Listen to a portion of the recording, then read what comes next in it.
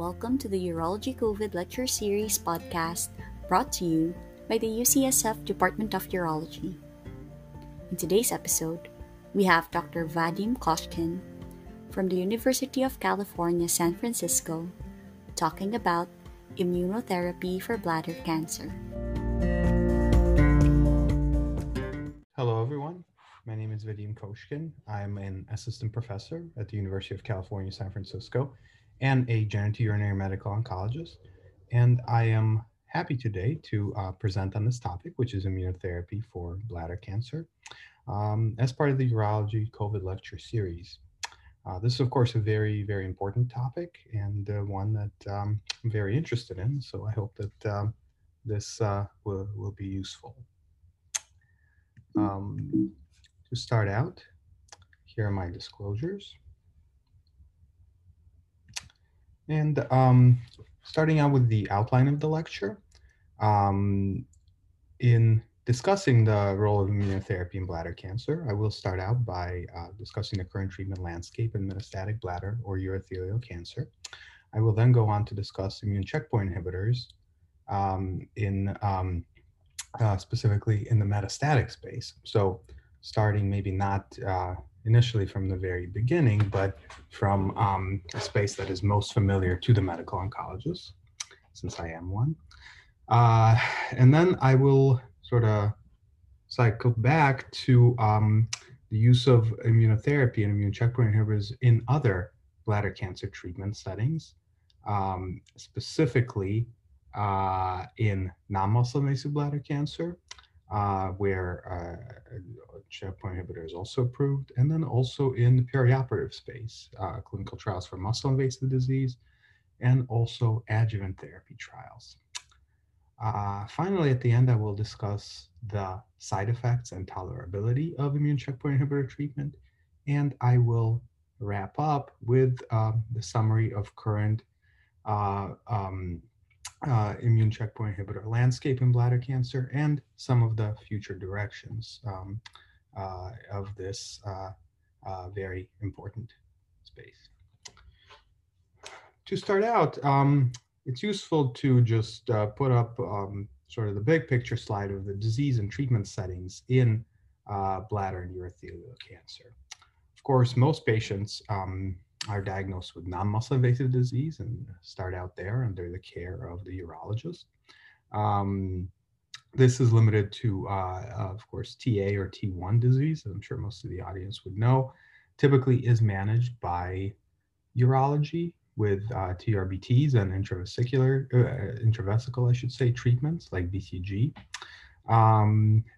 But increasingly, medical oncologists are becoming involved in this space as well, now with the approval of pembrolizumab in this disease and treatment space, which I will discuss a bit more later on.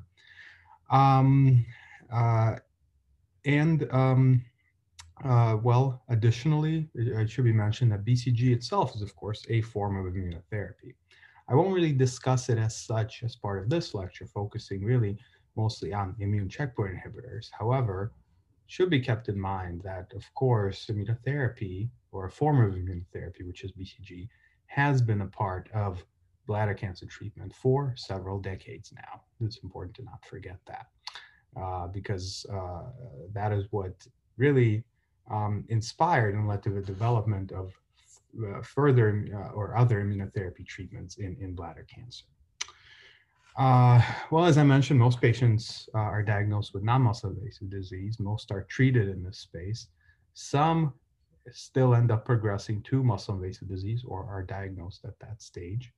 At this point, bladder cancer is still organ confined, but invades the muscle wall of the bladder, which makes it essentially a systemic disease, which should be treated systemically. And this is a space of vital collaboration between medical oncology and urology, also with radiation oncology, with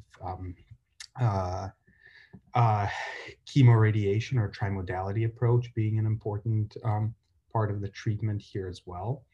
The gold standard of care, though, and what most patients get for muscle invasive bladder cancer is cystectomy and pelvic lymph node dissection, which of course is preceded by neoadjuvant cisplatin-based chemotherapy for those patients who are eligible. Now, increasingly, immunotherapy regimens are being attempted in this space as well as part of the clinical trials, particularly focusing on patients who are cisplatin ineligible. Patients with high risk at the time of cystectomy are eligible for adjuvant treatment and often undergo this as well. And that is becoming an important space for checkpoint inhibitors also. But then ultimately, patients who progress to metastatic disease, so really disease that is no longer organ confined, but has spread to at least the lymph nodes and possibly beyond, those are the patients where most of the immune checkpoint inhibitor treatment is really indicated. Now, the majority of patients diagnosed with bladder cancer fortunately do not progress to this stage, and certainly only a small minority are diagnosed at this stage. But of course, this is a very important space where the disease is very aggressive and where the treatment intensity needs to match the aggressiveness of the disease. And that's, of course, a space where medical oncologists are typically involved. Now, here, outlined here, is the current treatment landscape of patients with advanced bladder cancer. Again, broadly speaking, we divide patients into those who are eligible to receive cisplatin-based chemotherapy, those who are ineligible for cisplatin but eligible for carboplatin, and patients who are ineligible for any platinum-based chemotherapy at all up front. Those are usually the older and more frail patients. The distinction between cisplatin eligible and cisplatin ineligible usually is made based on renal function cutoff. That's what makes most patients cisplatin eligible. However, other criteria, the Galsky criteria, are used as well. And of course, that includes grade 2 or greater neuropathy, grade 2 or greater hearing loss, significant heart failure, or performance status of 2 or worse. That also makes patients cisplatin ineligible. Patients who are eligible for either cisplatin or carboplatin receive platinum-based chemotherapy as a standard of care. Usually, this means a combination of in the metastatic setting of gemcitabine and cisplatin, given for a total of 4 to 6 cycles. Sometimes other regimens, such as dose dense MVAC, is given as well. Now, patients who have a response or at least stable disease, so some clinical benefit to platinum-based chemotherapy, now should receive maintenance, or I should say switch maintenance immunotherapy with avelumab. This is based on the results of a recent practice-changing clinical trial, which we'll go over in a bit. However, other patients who progress despite chemotherapy treatment, so for instance, progress during chemotherapy or shortly thereafter, also should receive immunotherapy treatment. There are 5 different, actually, immune checkpoint inhibitors that are approved in the platinum refractory setting. The only one with level 1 evidence of a randomized phase 3 trial, which we'll cover briefly as well, is pembrolizumab or Keytruda. Additionally, selected patients who are ineligible for cisplatin, but basically carboplatin eligible, but who have a high PD-L1 status, are eligible to receive checkpoint inhibitor treatment as well, with either pembrolizumab or atezolizumab approved, again, for PD-L1 high patients in this situation. And finally, of course, patients who are altogether ineligible for platinum-based therapy, as long as they are still eligible to receive treatment, period, and don't have specific contraindications to immune checkpoint inhibitor treatment, are eligible to receive either pembrolizumab or atezolizumab here as well. And this essentially just highlights that really at this point, where we stand today in early 2021, checkpoint inhibitors are really one of the cornerstones of treatment in metastatic bladder cancer. Basically, most patients in the second line, often in the first line, will see checkpoint inhibitor, most patients with advanced bladder cancer. And that is a significant change to even relative to about 5 years ago, of course. I should also highlight this arrow at the bottom of the slide, just showing that basically um, treatment should be, or I should say, clinical trials should be considered at all points of treatment of metastatic disease as well. And that's something we will go over a bit more later on as well. Additionally, an important addition, I should say, is that for molecularly selected patients, as patients with FGFR3 alterations, that is FGFR3 mutations or fusions, those patients are eligible to receive erdafitinib in a platinum refractory setting. Erdafitinib is an oral targeted agent specifically available for this patient population, which represents about 15 to 20% of metastatic bladder cancer patients and is somewhat enriched in patients with upper tract disease, where it can be up to 40%. This table here just highlights the different clinical trials and supporting the use of immune checkpoint inhibitors in a platinum refractory setting, which I had just gone over. As I mentioned, 5 different agents are approved. These are the drugs listed here: atezolizumab, pembrolizumab, nivolumab, durvalumab, avelumab. I list atezolizumab first because it was the first immune checkpoint inhibitor approved in advanced bladder cancer, or I should say advanced or metastatic disease. This was in May of 2016, so really less than 5 years ago at this point, almost coming up on 5 years. I listed here first, however, the only drug with a positive phase 3 trial, as I mentioned, is pembrolizumab. This was a phase 3 trial comparing pembrolizumab to standard or I should say second-line chemotherapy in patients who had progressed on prior platinum therapy. For pembrolizumab, this clinical trial was positive, as I will go over in a bit. A similarly designed clinical trial, phase 3 clinical trial for atezolizumab actually was a negative trial. And this is after this drug was initially approved based on results of a phase 2 trial, which showed promising outcomes relative to historical data. 3 other agents that are approved, as I mentioned, are nivolumab, durvalumab, and avelumab. They aren't used as frequently in this platinum refractory space, but do have data to support it and an FDA approval indicating that they can be used. Overall, just comparing across these agents across the board, there is some difference in dosing frequency, where atezolizumab and pembro can be given every 3 weeks, whereas the others, at least in clinical trials, were given every 2 weeks. However, nowadays, nivolumab can often be given as every 4-week regimen. Pembrolizumab actually is now available as an every 6-week regimen.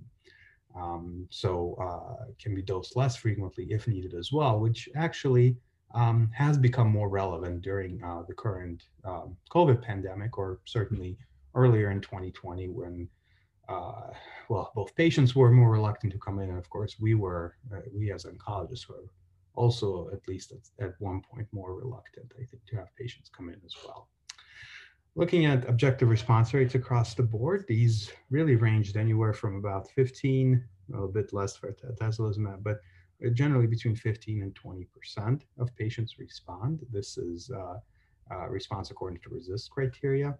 Generally speaking, about another, I would say 20 to 30% of patients have stable disease, at least initially, as best response, meaning that I would say, and what I quote to patients is about 50% of patients or so have some clinical benefit to second-line checkpoint inhibitor therapy for bladder cancer patients who previously had progressed on a platinum-based regimen. These responses are somewhat enriched among patients whose tumors have PD-L1 expression. However, responses are also seen in patients without whose tumors do not have PD-L1 expression. So in this treatment setting, we don't make a decision based on PD-L1 status. Overall, the median overall survival was somewhere in the, I would say, 8 to 10 month range. in these trials. This durvalumab trial was a bit of an outlier. Again, phase one, I should say level one data based on a phase three trial is only available for pembrolizumab. And in that trial, median overall survival of patients treated with pembrolizumab was just over 10 months.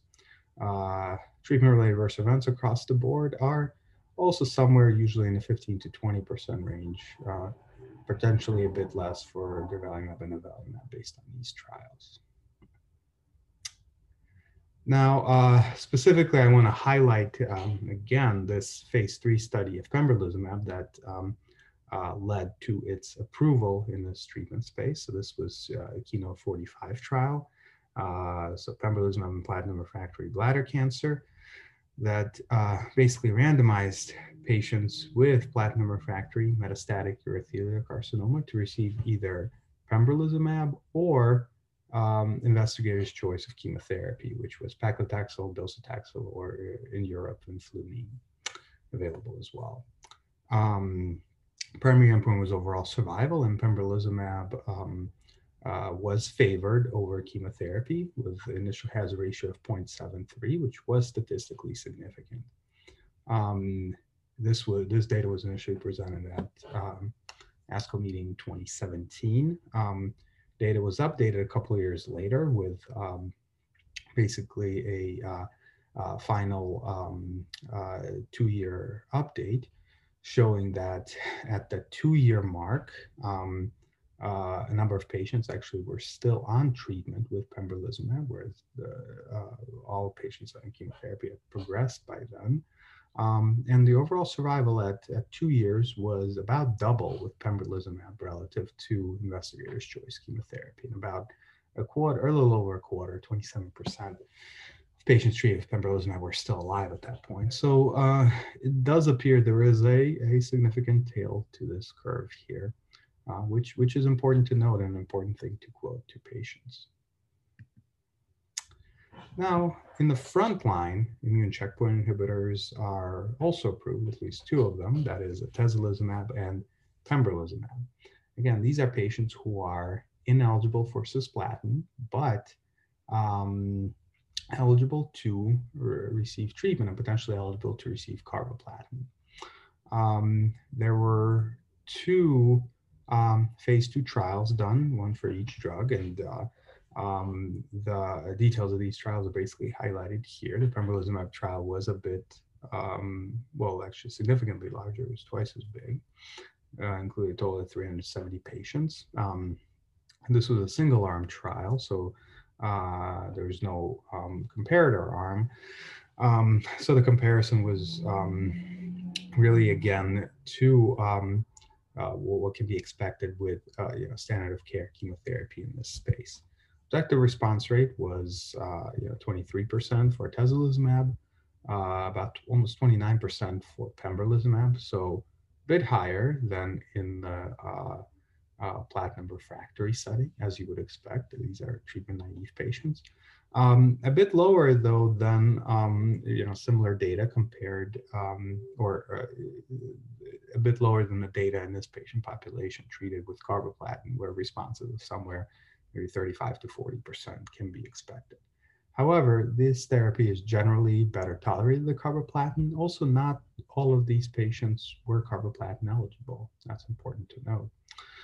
Furthermore, it's important to note that among patients with high PD-L1 expression, particularly in the pembrolizumab trial, the responses were much higher. So patients with a combined positive PD-L1 score of more than 10%, which is what's considered positive cutoff for the companion diagnostic test for pembrolizumab, their responses were 47%. So significantly higher than just a 29% overall response. For the overall population, I should say. Median overall survival was about a year for these patients. And again, the grade 3 or 4 treatment-related adverse events were what you would expect. So again, somewhere in the 15 to 20% range here. Now, moving on to switch maintenance immune checkpoint inhibitor therapy in metastatic urothelial cancer.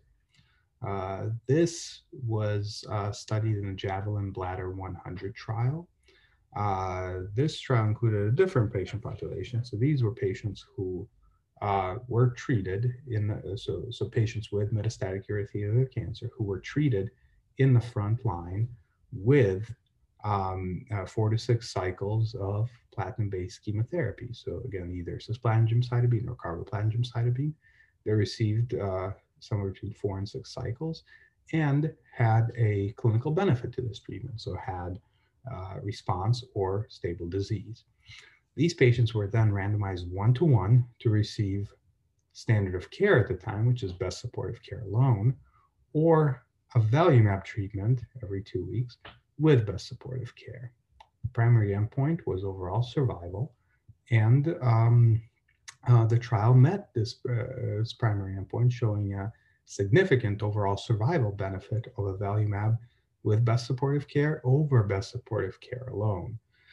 And this benefit was by more than 7 months, which is really the largest overall survival benefit seen in any metastatic bladder cancer trial to date.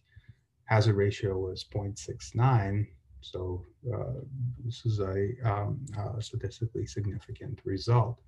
One of the criticisms of this trial was that a lot of the patients in the best supportive care arm were not able to receive subsequent immunotherapy. This is due to many of these patients enrolling in Europe, where essentially because there wasn't a crossover in this trial, they were not able to receive it as standard of care. Despite this criticism,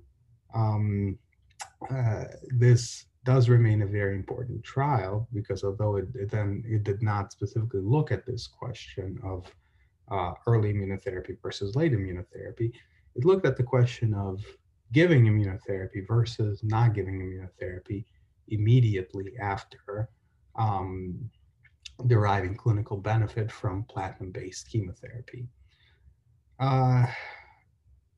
It's clear that there is benefit to avelumab in this space.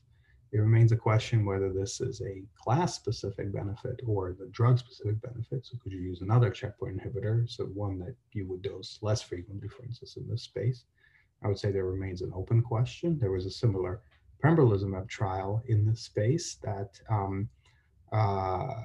showed progression-free survival advantage, but not an overall survival advantage. However, it was a much smaller trial, so potentially was underpowered to detect that difference.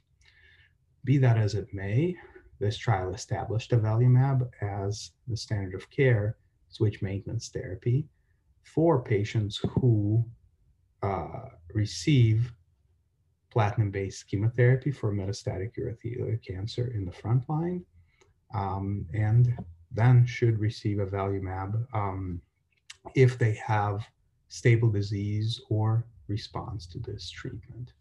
And this is now the new standard of care. So this again, this data fills out, again, this slide that I showed earlier, showing, again, immune checkpoint inhibitors as one of the cornerstones of treatment for metastatic bladder cancer at this point. There are several studies supporting the use of immune checkpoint inhibitors for patients whose tumors are refractory or progress on platinum-based treatment. Again, the drug we use most commonly in this space at this point is pembrolizumab, which is the only drug of the 5 checkpoint inhibitors approved with phase 3 data. For patients who do derive benefit from treatment, so have stable disease or response, switch maintenance avelumab should be used.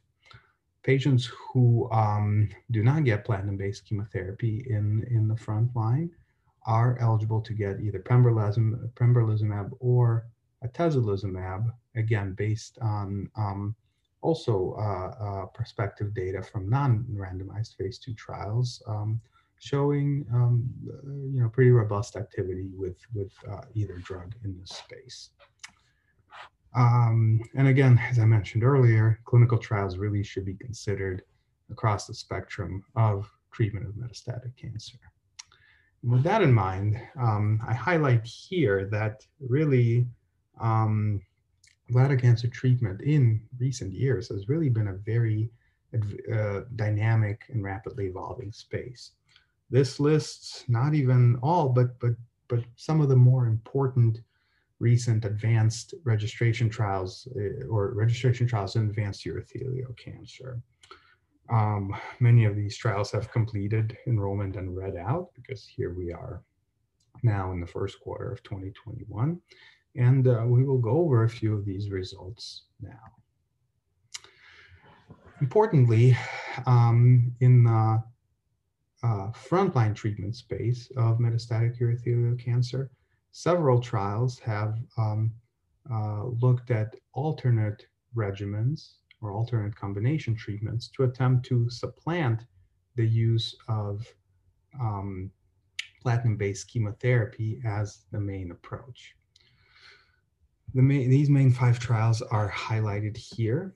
Generally speaking, these trials all had a standard of care chemotherapy arm. This is cisplatin or carboplatin with gemcitabine across the board.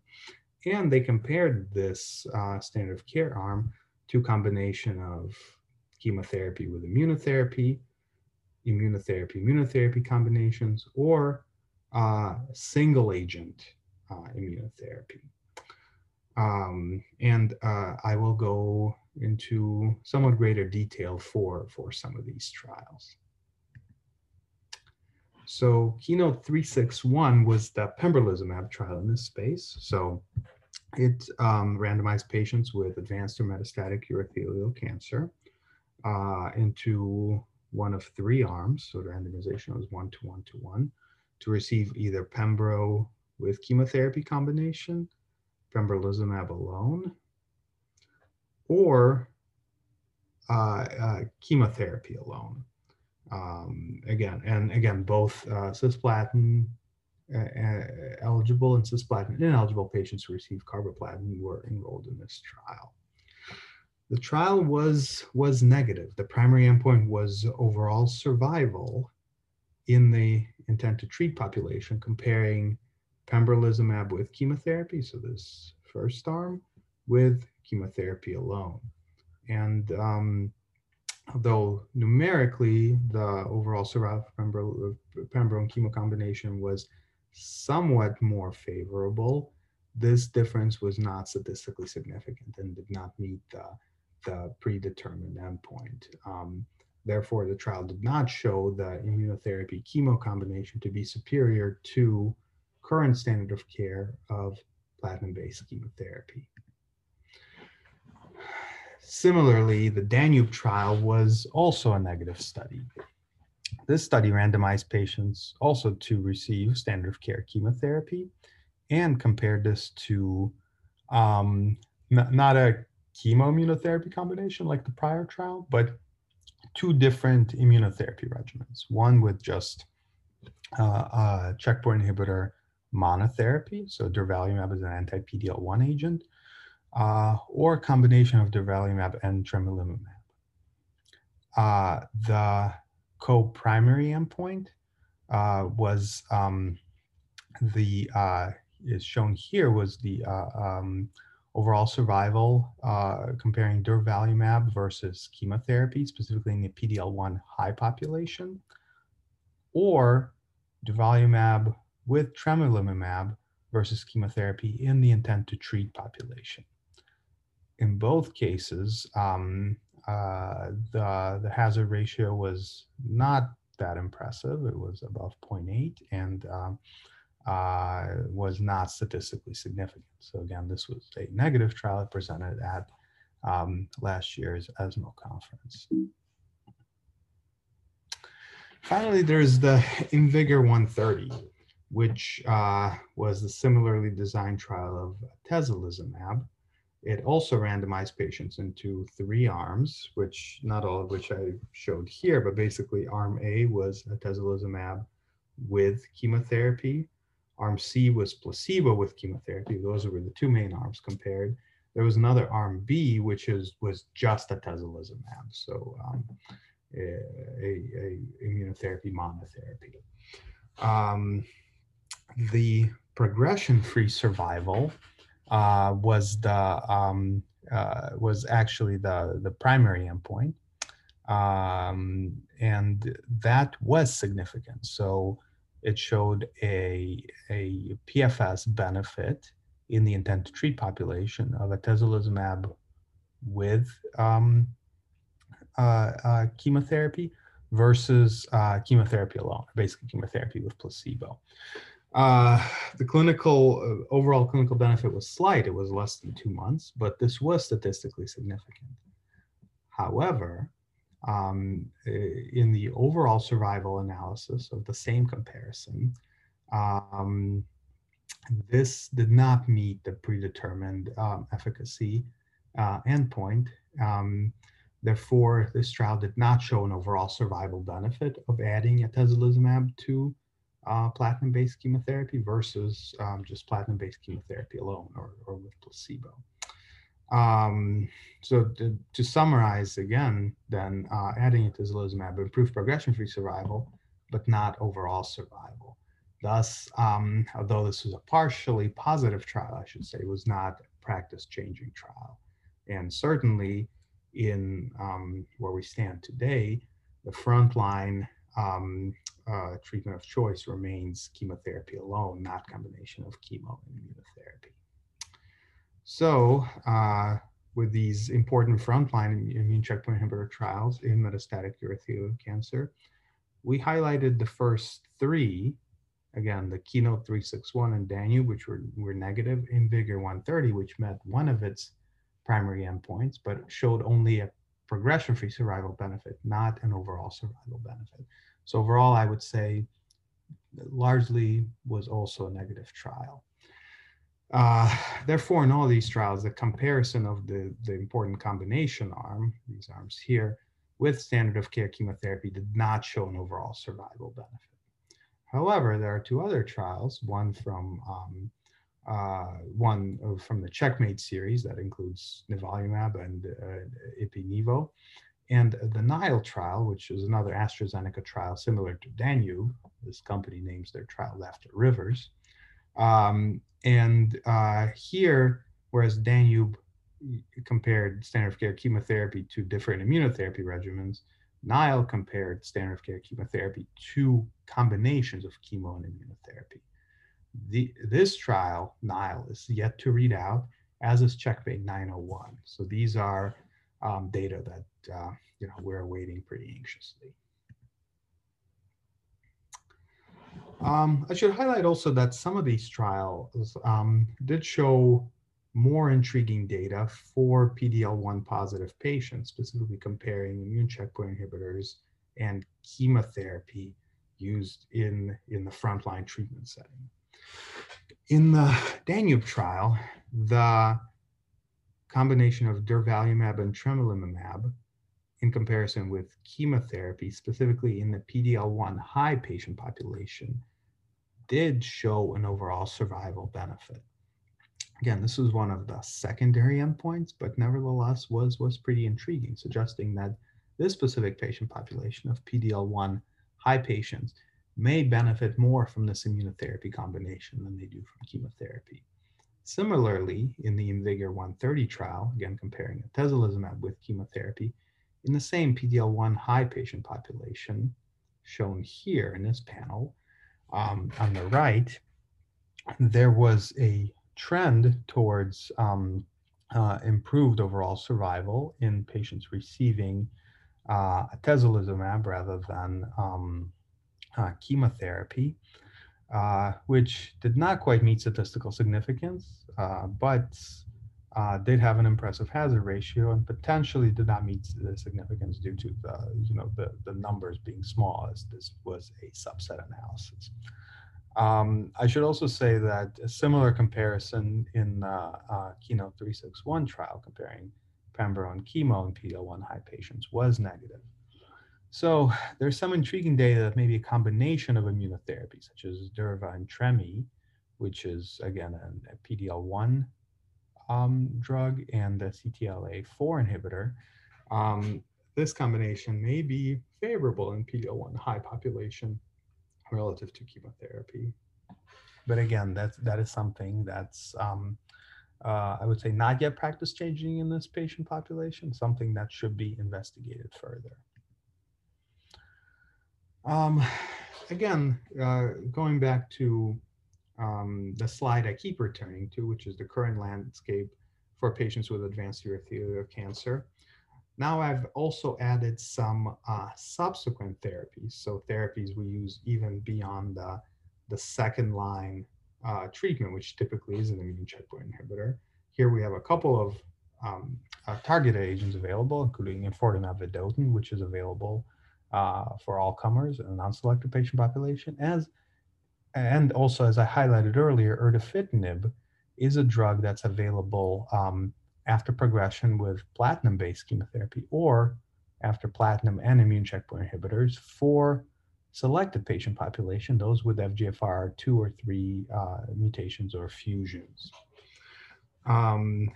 These drugs, enfortumab, and also erdafitinib and similar drugs, are increasingly used in the frontline treatment space as well as part of different clinical trial regimens. In particular, the space of interest for many clinical trials are these patients here, patients who are ineligible for cisplatin and have to usually receive carboplatin or can't even get that potentially. The outcomes with carboplatin relative to cisplatin are certainly inferior. In part, that could be because these are just sicker patients. It's obviously hard to compare these two directly. But all in all, this highlights the specific clinical need in this patient population for more effective and also better tolerated regimens. Many of the recent trials have focused specifically on this space, the cisplatin ineligible frontline space. I highlight some of these trials here. An important trial for frontline patients with advanced or metastatic urothelial cancer has been EV-103. EV here stands for the drug I mentioned earlier, enfortumab vedotin, which is a antibody drug conjugate. It's an antibody targeted against Nectin-4, which is expressed in urothelial cancers. It is linked to a chemotherapy agent that when the antibody attaches to the antigen expressed on the urothelial cancer cells, it is internalized into the cell. The link between the antibody and the chemotherapy agent is broken, and releasing the chemotherapy agent that damages cell DNA and destroys the cell. That's how the drug works. It is currently the standard of care in as third-line treatment for advanced bladder cancer, but increasingly potentially is being moved into earlier treatment spaces as well. This trial included various cohorts combining enfortumab with various other treatment combinations. One of the more active combinations that's read out thus far has been combination of EV and pembrolizumab, checkpoint inhibitor, which in the 45 patients treated produced very robust response rates with overall objective response rate of 73%, disease control rate of up to 90%. This success of this cohort led to it being expanded to a larger cohort that is now randomized in this trial and is randomizing patients to receive EV enfortumab monotherapy versus combination of enfortumab and pembrolizumab. Additionally, it informed the design of now a phase 3 trial randomizing patients 1-to-1 to receive, again, the current standard of care chemotherapy in the frontline space or this combination EV and pembrolizumab. I highlight here also a number of other trials available in the frontline space, specifically for cisplatin ineligible patients. Patients with high PD-L1 expression are being investigated or were investigated in the PIVOT-10 trial, which finished accrual. That was a combination of nivolumab and pegylated IL-2, Nectar-214 drug. There's also a LEAP-11 trial, which is comparing Pembro to pembrolizumab. For FGFR3 altered patients here, there are also a number of trials generally combining an FGFR3 inhibitor, such as erdafitinib or similar, with a checkpoint inhibitor. And some of these are larger randomized trials. Overall, the future directions in the treatment of metastatic urothelial cancer are that immune checkpoint inhibitors, which are now pretty established as standard of care, roughly in the second line and sometimes in the front line, are increasingly going to be moved in probably earlier in the treatment course of many patients with metastatic disease, potentially in combination with other active agents.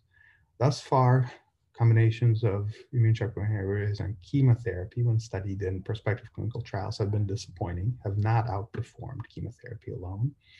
But other combinations may be more successful, such as the enfortumab and pembrolizumab combination. So stay tuned for results of those trials. We need improved biomarkers to select patients most likely to benefit from treatment. PD-L1 expression is a helpful biomarker, but needs a lot of work. It is something we can use sometimes, but I would say is certainly an imperfect biomarker. Will there be others? That remains an active area of research. And increasingly, even going earlier than metastatic disease, immune checkpoint inhibitors may be used in those treatment spaces as well. And that will be the focus of some of the remainder of my talk. Going all the way back to the beginning now, because as I said, we've gone somewhat in reverse, starting with metastatic disease here. For non-muscle invasive disease, pembrolizumab or Keytruda is actually an FDA-approved standard of care agent now for BCG refractory disease. This is based on the results of the KEYNOTE-57 trial, which is a phase 2 study enrolling patients who are BCG refractory, for whom the standard of care would be radical cystectomy and who were either unfit for or declined radical cystectomy. The trial had 2 cohorts. Cohort A included patients with carcinoma in situ, with or without papillary disease, and cohort B, which did not include patients with carcinoma in situ. The results of cohort A were reported now about a year and a half ago, at the end of 2019. Again, these patients were treated with pembrolizumab for the duration of a year, and were regularly assessed with cystoscopies.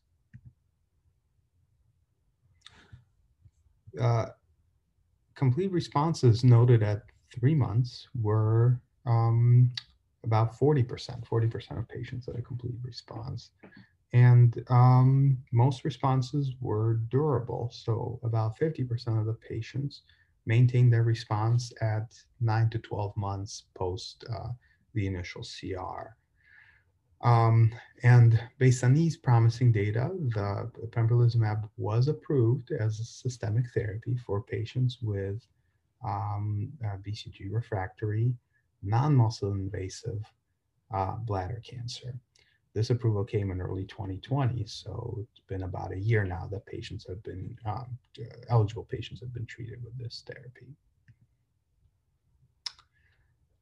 In the muscle invasive disease space, so patients who are indicated for surgery and should receive cisplatin-based chemotherapy prior to radical cystectomy, there have also been a number of trials that have looked at immunotherapy regimens in this space.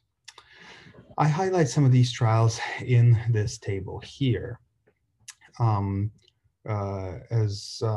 You see here, various drugs have been investigated, including immunotherapy monotherapy with atezolizumab or pembrolizumab in the Abacus and PURE-1 trial, respectively, combination immunotherapy, Ipi/Nivo in the Nabucco trial, and also combination of checkpoint inhibitor and chemotherapy. There's the this Hoosier Oncology Group trial of pembrolizumab with gemcitabine for cisplatin-eligible patients and pembrolizumab with cisgem for cisplatin-eligible patients. There's also the BLAST study looking at also similar combination of nivo with chemotherapy. Overall, the response rates produced in these trials were comparable to what is seen with standard of care chemotherapy. By response rate specifically, I'm referring to rates of complete pathologic response. So at the time of surgery, pathologic stage of T0, N0. This was seen in anywhere from low 30s to high 40s in these trials. As a reference for standard of care cisplatin-based chemotherapy, pathologic complete response rates in clinical trials are generally somewhere in the 30 to 40% range. The pivotal trial that established this as a standard of care had it somewhere in the high 30s. The downstaging rates, that is not achieving complete pathologic response, but downstaging to lower than muscle invasive disease, so basically less than or equal to T1 and 0. In these trials, that was seen anywhere from about 40 to above 60%, so also quite impressive. These are all single arm, basically phase 2 trials. So the data is preliminary. There are ongoing randomized phase 3 trials that potentially may impact standard of care in this space. Again, particularly for patients with who are cisplatin ineligible and for whom there is currently no approved or available systemic therapy here. Finally, I will also cover immune checkpoint inhibitors as having a role in adjuvant therapy in bladder cancer. 3 large phase 3 trials have enrolled patients up to this point, and 2 of them have already read out. This was the IMvigor10 study with adjuvant atezolizumab versus observation, and CheckMate 274, which is adjuvant nivolumab in comparison with placebo. The Ambassador trial of adjuvant pembrolizumab versus observation is still accruing. IMvigor10, again, randomized patients with high-risk disease at the time of cystectomy, defined here to receive either atezolizumab or observation, so not a placebo-controlled trial. The primary endpoint was disease-free survival with a key secondary endpoint of overall survival. This was a pretty negative trial. The curves are basically right on top of each other. The disease-free survival hazard ratio was 0.89, was not statistically significant. The interim overall survival analysis was also not significant. It did not show a benefit of atezolizumab. Patients with high PD-L1 status also did not have more of a benefit. In fact, had a less favorable hazard ratio in this trial. So this was a pretty negative trial, not showing a benefit of atezolizumab in this space.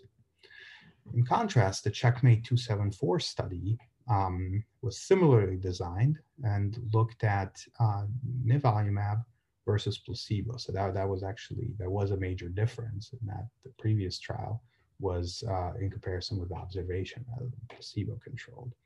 But the patient population was similar, so patients with high-risk disease at the time of radical cystectomy. So it was, if they had prior treatment, T2 was allowed. If they did not have prior chemotherapy treatment, then it had to be T3 or T4, and in either case, no positive patients were included. The CheckMate 274 study was just presented literally within the last 2 weeks at the ASCO GU meeting, and did meet its primary endpoint of disease-free survival. It showed a benefit of nivolumab versus placebo with a pretty robust hazard ratio of 0.7. A lot of this benefit was driven by PD-L1 positive patients, where hazard ratio was much more impressive, 0.53. This is, again, brand new data, so has not yet led to any changes in regulatory approval, and potentially might, although again, that remains to be seen. As of right now, these are some of the approved indications of checkpoint inhibitors in bladder cancer. As I mentioned, in non-muscle invasive disease, pembrolizumab is approved for patients who are BCG refractory. A number of trials are ongoing in muscle invasive bladder cancer in this space, but no agents are yet approved.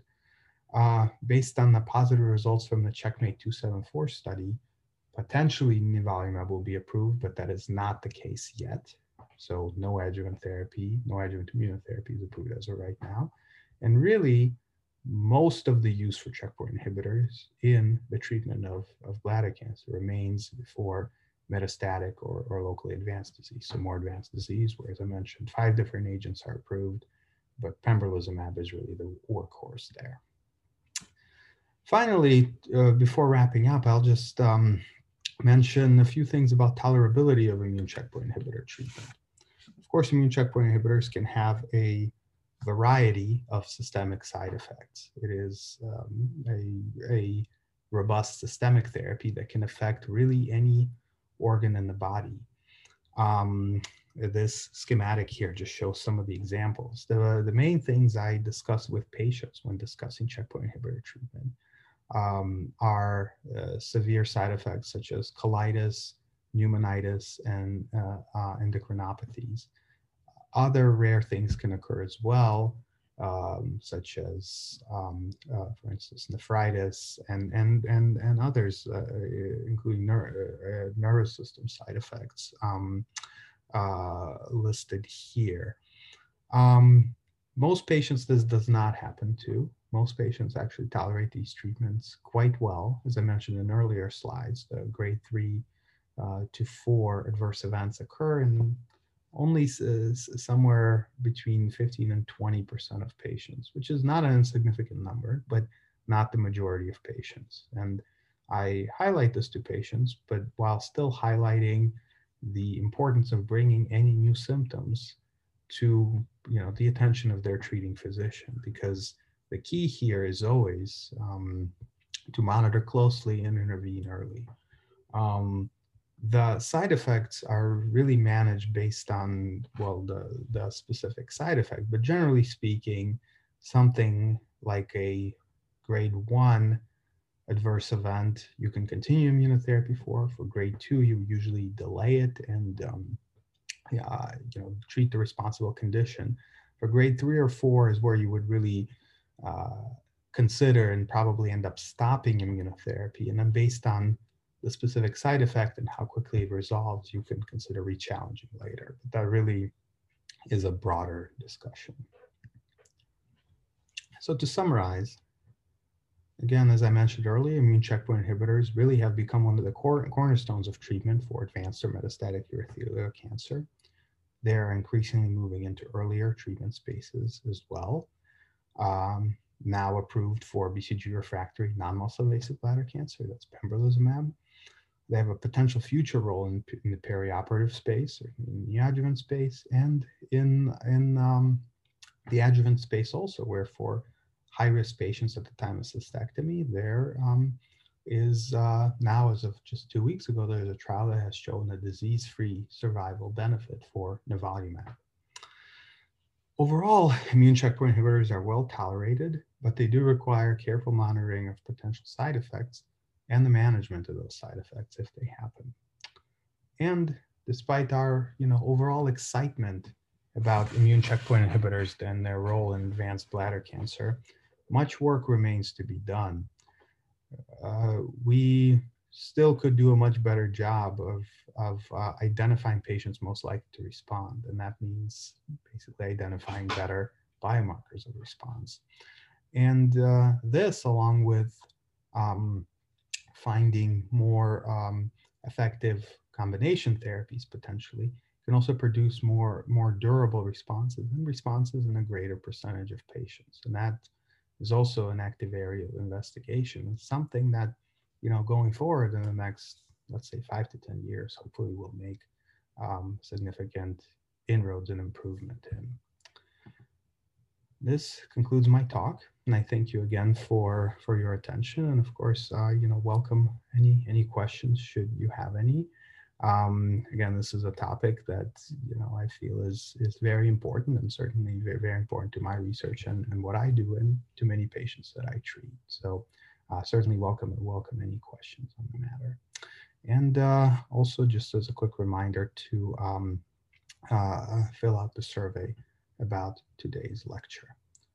Thank you very much for your attention, and hope to meet some of you in the future. Thank you for listening. We'll talk to you soon. Learn more by visiting our website, urologycovid.ucsf.edu.